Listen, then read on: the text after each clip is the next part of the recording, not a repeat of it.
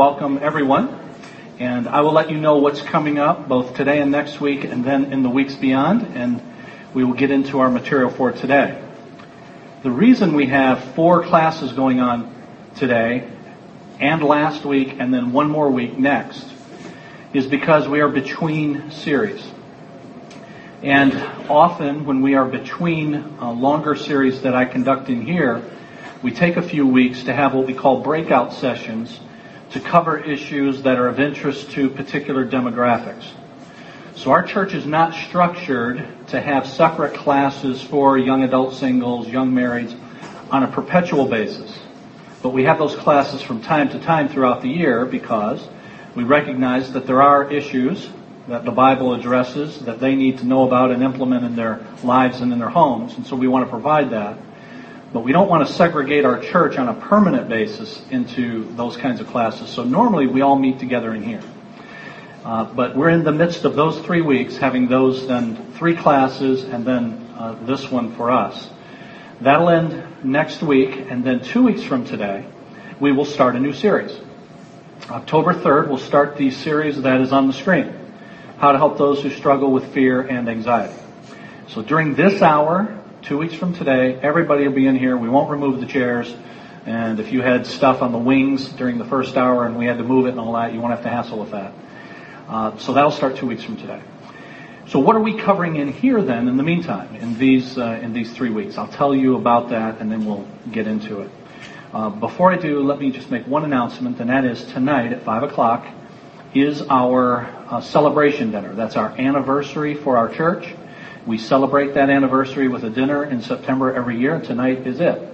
And so any of you who would like to come to that, you are welcome to. We have, by the generosity of our caterer, adding to the number that we gave at the deadline to allow any really latecomers to come, we have about 10 tickets left, I think, over at the table. Freya, Danita, we have about 10 tickets or so left? 12 tickets left, okay? That's pretty good in tandem. That was great. So we have 12 tickets available. If anybody would like those, see the ladies as you're before you leave today, okay? And that's tonight at 5 o'clock at the Westfield Activity Center in Trenton. It's behind the Trenton Library on West Road. So what are we doing in here? Started last week, today, and then next week. One of the questions that I get asked very often by folks is they'll read a book by someone or they'll hear someone on the radio and they'll say, hey, have you ever heard of this author? Have you ever heard of this radio personality on Christian radio or something? And what do you think of them? And very often I have heard of them because I try to keep up on what's going on. Not always, but often. And usually what the individual is looking for is an up or down. Is this a good person or is this a bad person?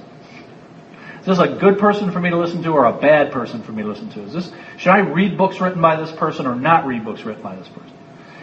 And if you've ever asked me that question, which I'm sure some of you have because I get it often, in the hallway or something, I sound like a bumbling idiot, no, undoubtedly. And one of the great things about always sounding like a bumbling idiot is people can't tell the difference. But really, I feel that way when I'm trying to explain, because for me it is almost never just up or down. Almost never. Now sometimes it is. There are some people who I just say, I've known this person long enough and I just say, stay with that guy and you'll be okay. Some of you have heard me say John MacArthur is one of those guys. If you stick with John MacArthur, you'll do pretty well. He's a radio teacher, he's written a lot of books and sticks with the Bible. So you can't go wrong with him. But outside of a few like that, there's always like something, some quirk, and it might not be a big quirk, it might be a little thing. And in the hallway, it's hard for me to explain that. So generally I'll say, yeah, that'd be good, and maybe we can talk some more about it sometime, or something like that. Now, what are those things? What are those quirks? Why is it not just always a straight up or down then? What kinds of things are we talking about? Well, this is related to the fact that if you were to, as I said last week, drive down the street, many of us are very confused by seeing just church after church with different names on them. So we're a Baptist church. But we've got friends who are Presbyterian and Methodist and Pentecostal and all sorts of things. And you see all of these different things. And just like you're trying to sort your way through different radio personalities and authors, you've got a friend who goes to this church and you passed it on the way here. And is that a good thing or a bad thing? Well, again, I'll sound like a bumbling idiot because much of that depends. So how do you sort through all of that? It's really something that, from a pastoral perspective, is important to me because we do have to navigate through these kinds of issues because we're confronted with all sorts of books and personalities and friends who go to different churches, different denominations. Why do we have them? Where do we stand vis-a-vis them? Do we not like them? Are you not supposed to hang around with people who aren't Baptist? That kind of stuff. So it's important for me as a pastor for you to have some idea as to how to answer those. And so last week we talked about the fact that there are what some call, and it's a good phrase as far as I'm concerned, first order doctrines. There are doctrines, there are teachings that are just of first order. They're most important. They're priority doctrines. So these would be things that all of us would agree on that are just absolutely essential. The doctrine of salvation, the gospel, the good news, central to what Christianity is. And so we would all agree that things that relate to eternal destiny, salvation, the gospel, who Christ is, His person and His work, these are first order doctrines. Those are really important. If somebody is messed up on those, then I don't have to hesitate when I'm talking to you in the hallway. I can say, stay away from that person because they're messed up on first order stuff, really important stuff. But often that's not where the difference lies. It often lies in something less than a first order doctrine, but, and here's where it gets tricky, perhaps related to a first order doctrine. So let's just delineate again some of these first order doctrines. Well, who Jesus is, His person and work. He is God. And if somebody denies that, then they're denying an essential of the Christian faith, an essential of the gospel. Jesus is God. He's called in Scripture the Son of God, but He is God the Son. God having come as man. So people need to understand God. Anybody denies that Jesus is God, and that the Father is God, and that the Holy Spirit is God, has denied who God is. And so we have troubles. Did you all know that T.D. Jakes, do you all know who that is? Did you all know it's called Oneness Pentecostal? Basically means we don't believe in the Trinity. So let me just tell you, don't mess with T.D. Jakes. If you were here a couple of weeks ago and I said my wife sent me to the Christian bookstore, and I said I really don't like going to the Christian bookstore because all the ways Christianity is marketed and all the trinkets and the candy with the verses on it, and if I want verses and candy, I'll read the Bible and eat a Snickers. It'll taste better, it costs less.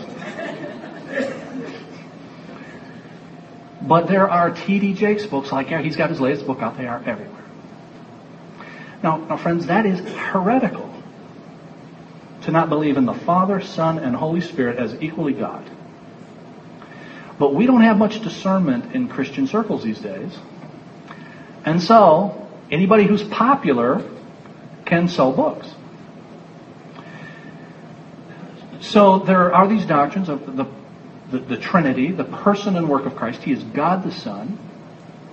But think about this. How do you know any of that? How do you know who Jesus is and what Jesus did? Where did you learn that? From what source did you get that? Well, it's from the Scriptures, right? So there's a sense in which a denial of the authority and the inerrancy of the Scriptures is related to the gospel too, isn't it? Because the truth is, I wouldn't know anything about the gospel. I wouldn't know anything about the Christ of the gospel. I wouldn't know anything about this God who is Father, Son, and Holy Spirit if I don't have a firm belief and understanding in the inspiration, the infallibility, and the inerrancy of Holy Scripture. So I think you guys will probably agree with me. That's a first order doctrine. Christ, the Bible. But you move it down the next level, second order doctrines. Okay, I've got this Bible that's inspired, it's infallible, it's inerrant, it tells me about the gospel, it is God's word, His communication to us. But I have to interpret it. And so now we get into an important but second order doctrine. How do I interpret this book? Do I interpret it literally? Or do I interpret it figuratively? And you find now that you get some differences among good people. About passages in the Bible, people who believe that the Bible is God's Word, but they interpret it in such a way that some of the things that it promises are not going to come true the way you think they are, the way it on first reading looks. And I alluded to some of that last week if you were here.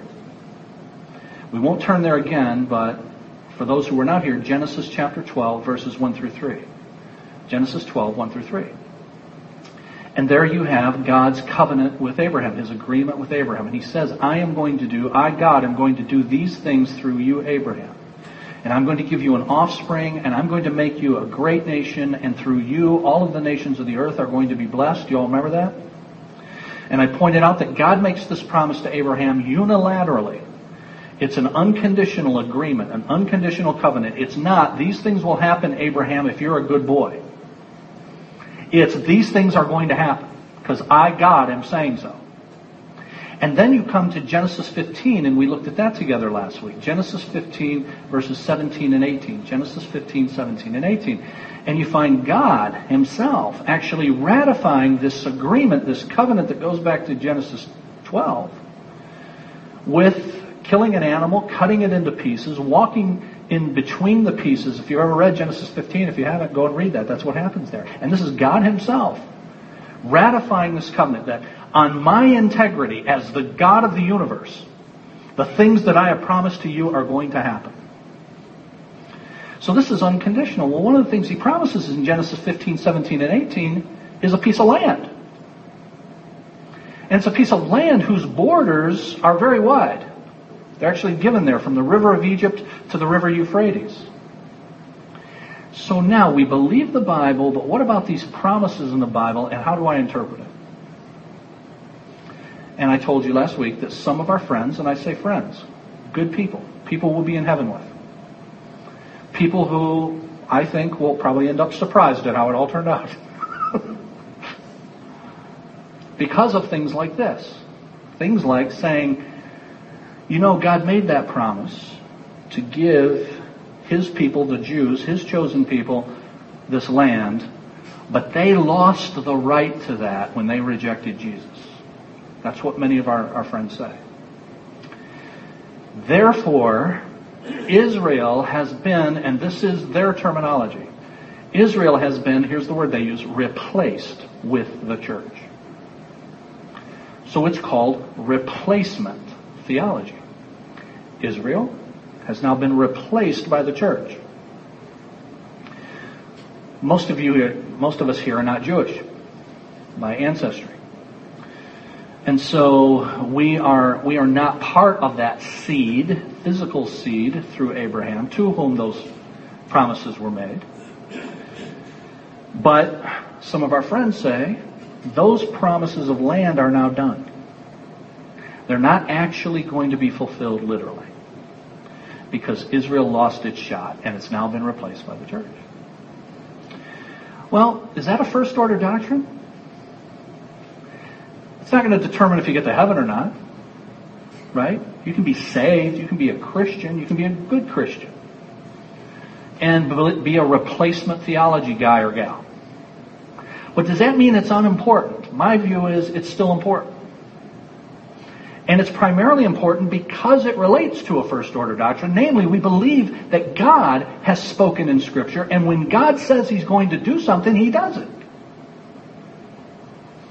And if God really said, I'm going to give you this piece of property, I'm going to do this unconditionally, then I think He's still going to do that. And we showed you Romans 9, verses 25 and following, Romans 11, verses 25 and following, where I believe Paul believes the same thing. That there has been, we saw last week, a hardness on the part of Israel, in part, a partial hardness, until the full number of the Gentiles comes in. You all remember that? And then all Israel will be saved. And God will then turn His attention back to His chosen people. And He will establish them in the land that He promised to them. In something that we call the kingdom, the millennium. 1,000 years, according to Revelation chapter 20. Now, first order doctrines. Christ, salvation, His person and work. But then there are these secondary and sometimes tertiary doctrines that, even though they're not first order, they don't determine if you get to heaven or not, they're nonetheless important because they relate to some of these things. What about the truthfulness of the promises of God? Now, our church believes that those promises are going to be fulfilled. We believe in a pre-millennial return of Jesus. That He is going to come prior to the establishment of this kingdom. And He is going to regather His people. And He is going to fulfill, literally, all the promises that He has made to His people. That's what our church officially believes. But we don't hate the people who disagree with us on it. And it doesn't make them horrible people. It just means we disagree, and I believe, and perhaps some of you do since you come to this church, believe they're wrong. But being wrong doesn't mean you're horrible. You're wrong about a second order doctrine that relates to, I think, an important first order doctrine. Now, I believe that for the reasons that I laid out last week and I've reiterated here. And let me give you another reason why I believe that. To continue now. Think about all of the predictions in the first part of your Bible that God has made and how those were fulfilled in the second part of your Bible, the New Testament. So can you think of predictions related to Jesus, for instance? The Messiah will come, and what are some of the things that were said in the Old Testament predicting hundreds of years before about Jesus? Well, He would be born of a virgin. You all remember that? Isaiah chapter 7 and verse 14. Was that literally fulfilled? Matthew chapter 1, verse 18 through 23. The virgin is with child. You know, the angel appears to Joseph to explain what's going on because this literally was fulfilled. So the virgin birth was literally fulfilled. What about where Jesus would be born? Micah chapter 5 and verse 2 in your Old Testament. Micah 5 and verse 2. He will be born in a place called Bethlehem, Ephratah. Not to be confused with a different Bethlehem. He'll be born in this Bethlehem. Lo and behold, guess where he was born? Literally. He will die. He will suffer and die. Isaiah 53. We know he did, of course. But then we're given a bunch of predictions about what would happen with that. He will be pierced, we are told, by Zechariah. Jesus is literally pierced. Now you could go through dozens of predictions with regard to Jesus Christ alone. And every last one of them was fulfilled literally. Which leads me to expect this. That promises yet unfulfilled will be fulfilled literally. That what God has said about His people, about Israel, will happen, and they will happen literally just as the predictions about Jesus and His life and times were fulfilled literally. And so that's what I mean by them. First order doctrines, second order doctrines. Now, you got lots of good people who disagree with me about what I just said. I mentioned R.C. Sproul last week. And I just love reading R.C. Sproul's books and listening to R.C. Sproul on the radio. And I went to conferences I told you that he's been at. And he's just a terrific teacher. But I disagree with him about that. The vast majority of our Presbyterian friends don't believe what I just told you. They don't believe in a premillennial return of Christ. And most of them do not. but I'm going to a Presbyterian seminary to get another degree. And I've met very good friends there. And in June, the guy who's my Doctor of Ministry advisor was in town, and I spent a couple days with him, and I really enjoyed my time with him. And we argued about stuff, but I really enjoyed it. And he's a good brother in the Lord. Okay? So we'll be in heaven, and we'll all get that figured out. But in the meantime, we got to decide where are we going to be on this. And if you come to me and you say, is R.C. Sproul a good guy or a bad guy? He's a good guy for the most part. But you got this millennial thing going on. All right? So first order doctrines, second order doctrines, and to me the ones that are most important are those that relate to the first order doctrines. Things like our belief in the Bible and its literal fulfillment are important. Now, I'd like to go to a second issue today, and then we'll probably have to finish it next week. But a second issue beyond the millennial issues, the kingdom, the fulfillment of the land promises, and how you interpret the Bible. We believe the Bible, but then we have to decide how we're going to interpret it. And so this millennial issue relates to that. But here's another issue related to our belief in the Bible. For how many things is the Bible sufficient for the Christian life? Or to put it in shorthand, do you believe in what we normally call the sufficiency of Scripture? Now we say, yeah, I believe in the sufficiency of Scripture. Now, let's make sure we know what we mean by that. That the Bible is it's sufficient. It's all that is required for life and godliness for the Christian. Everything we need, God has given us in the Scriptures. That's what we mean by the sufficiency of Scripture. And where do we get, that notion? Well, the Scriptures say, 2 Timothy 3:16 and 17. 2 Timothy 3:16 and 17.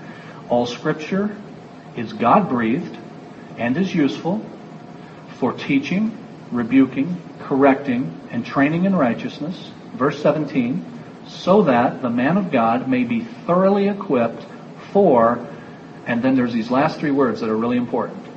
How many good works? Every good work. So the Scriptures make the claim about themselves that they contain what we need for how many good works? Every good work.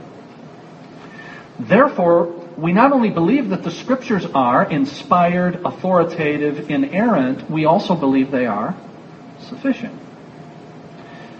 Okay, we're all good with that. And I think most of us would say, man, that's a first order. It's really closely related to a first order, at least. It's between a first and a second, maybe. So what kinds of things would affect that? What kinds of things would diminish or could potentially take away from our understanding of the sufficiency of the Scriptures?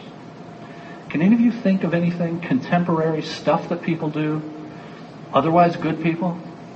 Friends of yours, friends of mine, go to different churches, stuff they do that might suggest that the Scriptures are not all we need. Anybody? What about people who have God talk to them? People who believe in the gift of prophecy. That we have prophets today to whom God speaks and speaks outside of Scripture. Well, now it would appear I need the Scriptures and I might need something else. I might need someone else. Now, you all know that this is a really big deal, that people believe that there are prophets to whom God speaks. The people on TV do it all the time. God said to me this, God said to me that. Joyce Meyer, here's God talking to her all the time. This and that. Virtually all these people who are on TV, God speaks to them. And then they tell us what God spoke to them about. Well, is the Scripture sufficient? If we need prophecy as well. Now, will you go to heaven if you've trusted Christ but you believe in that you've got the gift of prophecy? Be sure. But is that an important doctrine related to our view of the sufficiency of Scripture? I would say it is. And so I want to go through some passages that bear up on that issue then, so that you can be clear on why it is that at least I don't believe that we have prophets. I don't believe we have God speaking to people. I believe that God has spoken in the pages of Scripture. And He has given us His book, and when 2 Timothy 3:16 and 17 say it is sufficient for every good work, it's just that. Now, I should give you a disclaimer here. Some of you know that I grew up Pentecostal. So I didn't grow up as a Baptist. I became a Baptist. But I grew up in Pentecostal circles where we had God speaking to people all the time. God spoke to people, they would stand up and say, "Thus saith the Lord," and I just get all shook up when I say that. And they would say, "Thus saith the Lord," and give some prophecy. Today you get people on TV doing the same thing. Benny Hinn does it all the time. God said this to me, and sometimes Benny's wrong. Sometimes Benny's wrong. Benny said the Holy Spirit was talking to him. I've got the transcript. He's at a big meeting. The Holy Spirit's talking to him. And he says that I've got Holy Spirit revelation coming on me. That's what he said. And then he says, the Father, Son, and Holy Spirit are each a Trinity. Well, if you can do the math, and Benny did the math and said, quote, "What I'm saying is there's 9 of them." So then he was asked a couple weeks later, and Benny said, "Oh, that was a dumb statement." Well, here's the thing. Back in the Old Testament, if you claimed to be a prophet and you were wrong, you know what the punishment was? You got killed. We could clear the airwaves pretty quickly if we just go back to that. But you got people who have God talking to them, and this relates to a first order doctrine with regard to the sufficiency of Scripture. So where are we, or where am I on that? If you take a look at John chapter 14. John chapter 14.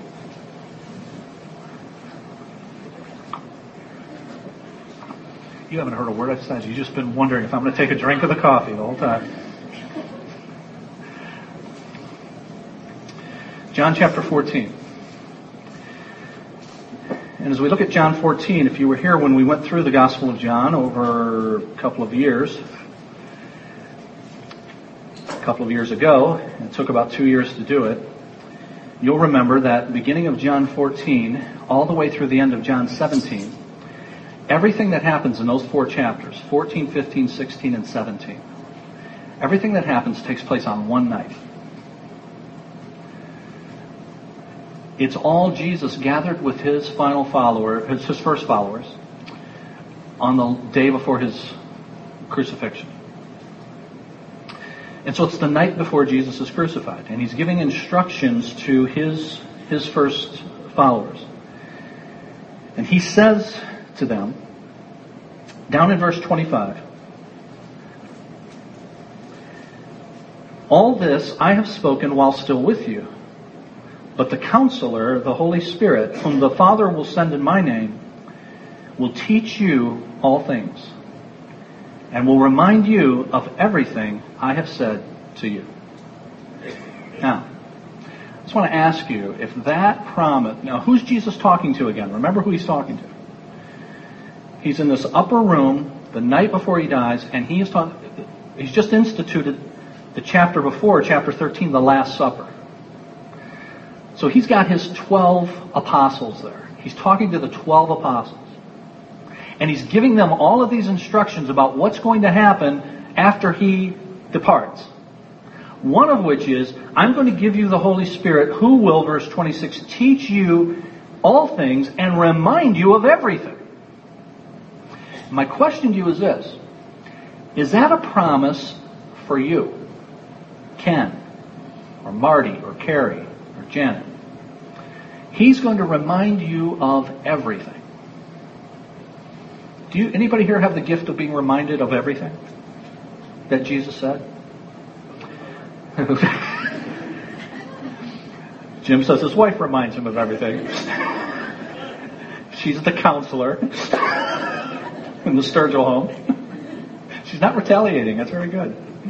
I notice you guys aren't sitting together, though.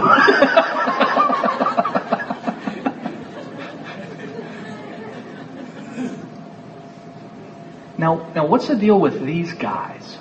Jesus is giving these guys some special instructions and some special abilities because these guys are going to do some special things. One of the things they're going to do is they're going to write Scripture. And they're going to have perfect recall of what Jesus said. You don't have perfect recall. I don't either. Further, I haven't written any books of the Bible. These guys did.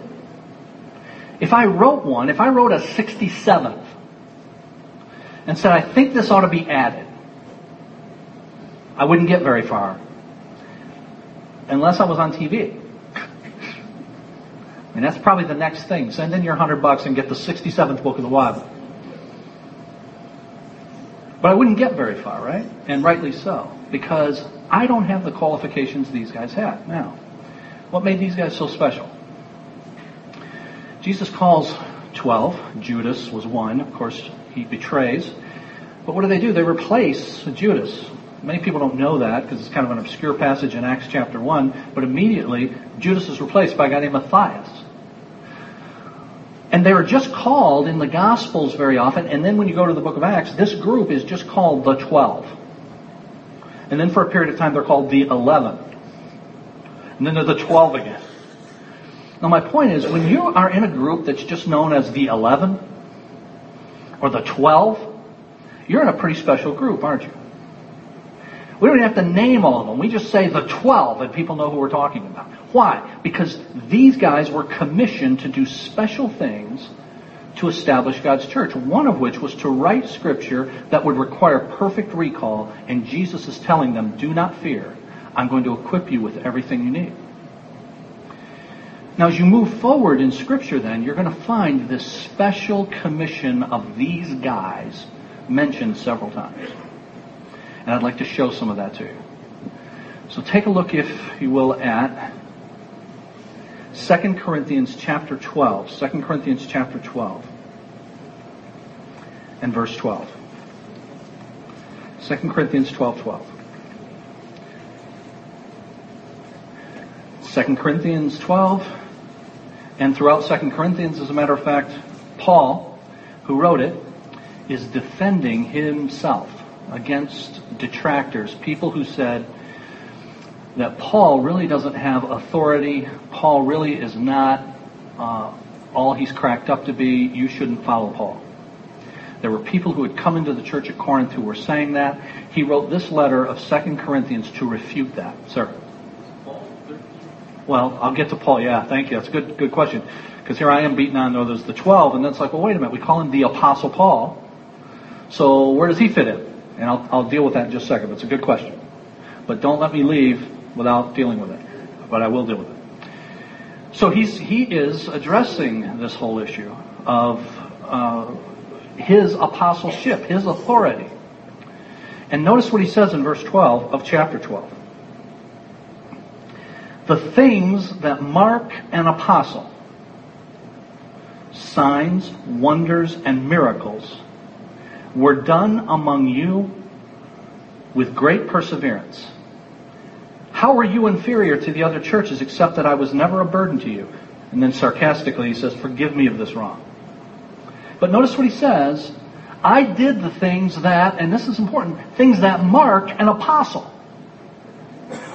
Now notice, if they mark everybody, then they can't specially mark an apostle, can they? If everybody does miracles, if everybody does signs, if everybody does wonders, then these things cannot serve to specially mark out an apostle. Paul's saying, I did the things that show that I am one of this group, the things that mark an apostle. Now it does raise the question of, okay, you got the 12, and then you got Paul, who seems like a 13th. And he is a 13th. So what does Paul say about that? Well, one, he's defending the fact that he's an apostle here. But also, if you look at 1 Corinthians, just turn back to 1 Corinthians chapter 15. 1 Corinthians 15, this passage that's very famous about the gospel. I want to remind you, verse 1 says,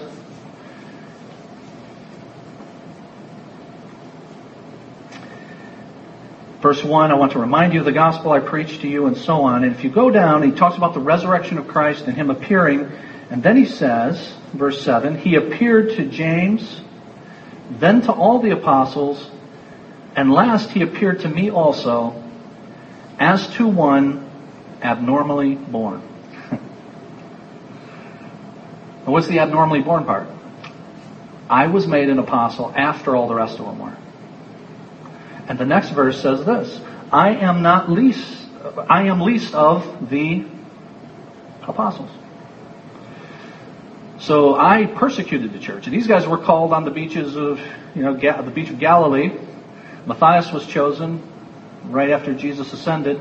And here I am much later after having persecuted the church. But nonetheless, I'm an apostle as well. And for your own study, if you want to go to 1 Corinthians 9, there Paul says, am I not an apostle? And the implied answer is yes. Verse 1, am I not an apostle? Have I not seen the risen Lord? 1 Corinthians 9 and verse 1. So Paul considers himself part of this select group. But the larger point is, it's a select group. Now, how select is it? They can do special things that we can't do. They're reminded of everything. They can do these signs and wonders and all of that stuff. Ephesians chapter 2 and verse 20. Ephesians 2:20.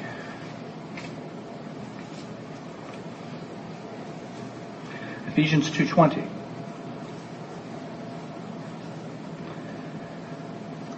I'll read verse 19. You are no longer foreigners and aliens, but fellow citizens with God's people, and members of God's household, built on the foundation of the apostles and prophets, with Christ Jesus himself as the chief cornerstone. The foundation. Built on who? It's a special group of people with special abilities. Now I'm going to give you a couple other verses on that in our remaining time, but think about what the apostles were able to do. Signs, wonders, miracles.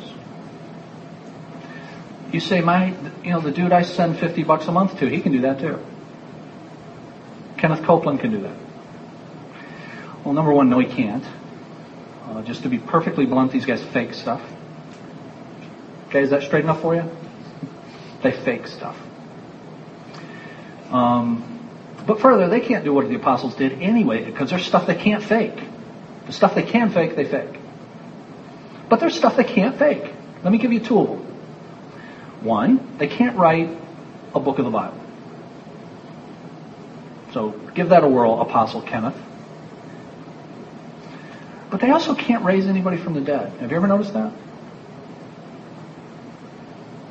Now there's, legs getting longer. Have you ever watched one of these? There it goes. You see this? And then there's the legs split, and you're like, I didn't see anything happen there. And there's a little trickery, a little camera action going on with the leg getting... So the leg grew in a couple inches or something. This is a miracle. But here's the big one. Tell somebody who's dead to get up and walk. And nobody's been able to do that. It's just an amazing thing. Now, you know what they do when it doesn't work? When somebody doesn't get healed? Why didn't they get healed? They didn't have enough faith. Well, see, you can't blame the dead guy. Hey, dude, you got to cooperate here. It just can't be faked. But the apostles could do that. They actually did it. Peter said to a dead teenage girl, arise. And she gets up and walks. There isn't one of these guys who can do that. And here's why. Because they're not apostles. They can't write scripture. They can't raise people from the dead. Because they are a select group of people. And I said I'll give you a couple more passages, and I will right after I say this. That means this. That you then are, if you believe what I just said, that the apostles were a select group of people who could do things that people today can't do. One of which is raise people from the dead, another of which is write scripture. If you believe that, then you are a cessationist.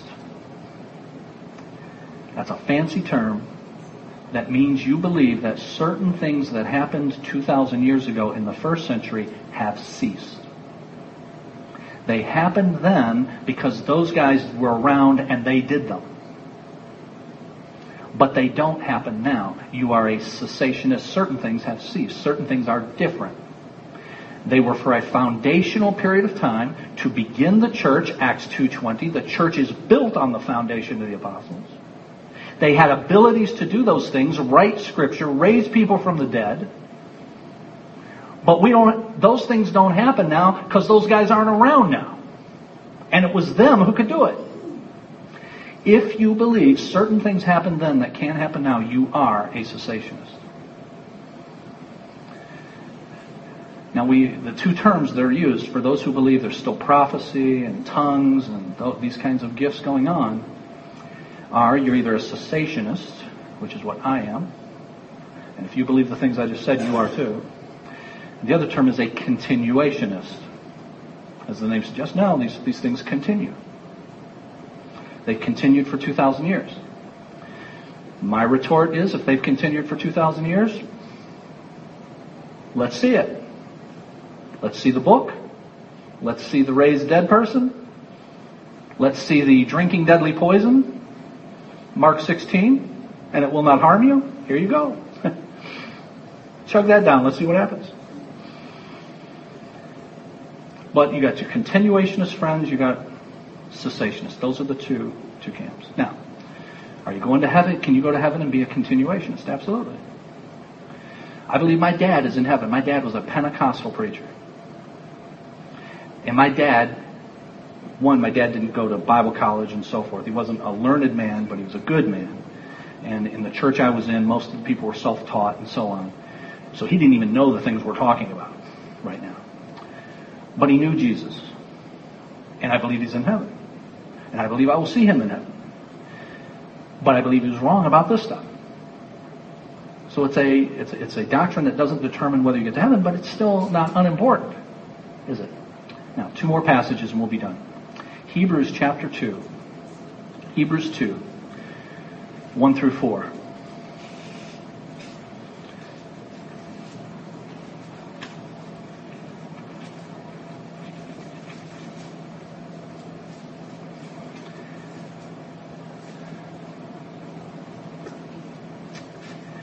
We must pay more careful attention, therefore, to what we have heard, so that we do not drift away. For if the message spoken by angels was binding, and every violation and disobedience received its just punishment, how shall we escape if we ignore such a great salvation? This salvation, which was first announced by the Lord, was confirmed to us by, now do you guys see this phrase? By who? Those who heard him. Who would they be? They would be the apostles. And then verse 4 says, God testified to it by signs, wonders, and various miracles and gifts of the Spirit. And these guys who heard him, the apostles, had special abilities to do stuff people can't do today. One last passage. It's Revelation chapter 21. Revelation 21. In verse 14. Revelation 21 is the second to the last chapter in your Bible. You have the millennium is over, the 1,000 years that's talked about in chapter 20. You have the New Jerusalem, new heaven and a new earth, and the New Jerusalem and its dimensions are described in detail in chapter 21. And verse 14 says this: the wall of the city had 12 foundations. And on them were the names of the 12 apostles of the Lamb. Now look, that's a pretty exclusive group, I'm just telling you. There's no Apostle Leroy, no Apostle Benny. 12 of these. You get to the end, and they're still special. They were special 2,000 years ago. These guys are still a special group. Nobody can replicate what these guys did. Now, any of you who are still awake at this point might be thinking, Does Paul get to be one of those 12? Because Paul is a 13th. And the answer is I don't know. My guess is no, but I don't know, but that's just a guess. We'll see when we get there. But the point is this is a limited number of people. The 12 apostles of the Lamb. Okay? So friends, you've got these doctrines that we believe that are first order doctrines. We believe the Bible, we believe Christ, His person and work, and then there are things that are second order. They don't determine whether you get to heaven, but nonetheless, they're still important. Is God going to fulfill the promises that He has made with regard to His people, the land, and all of that? And then this issue of the Scriptures and their sufficiency.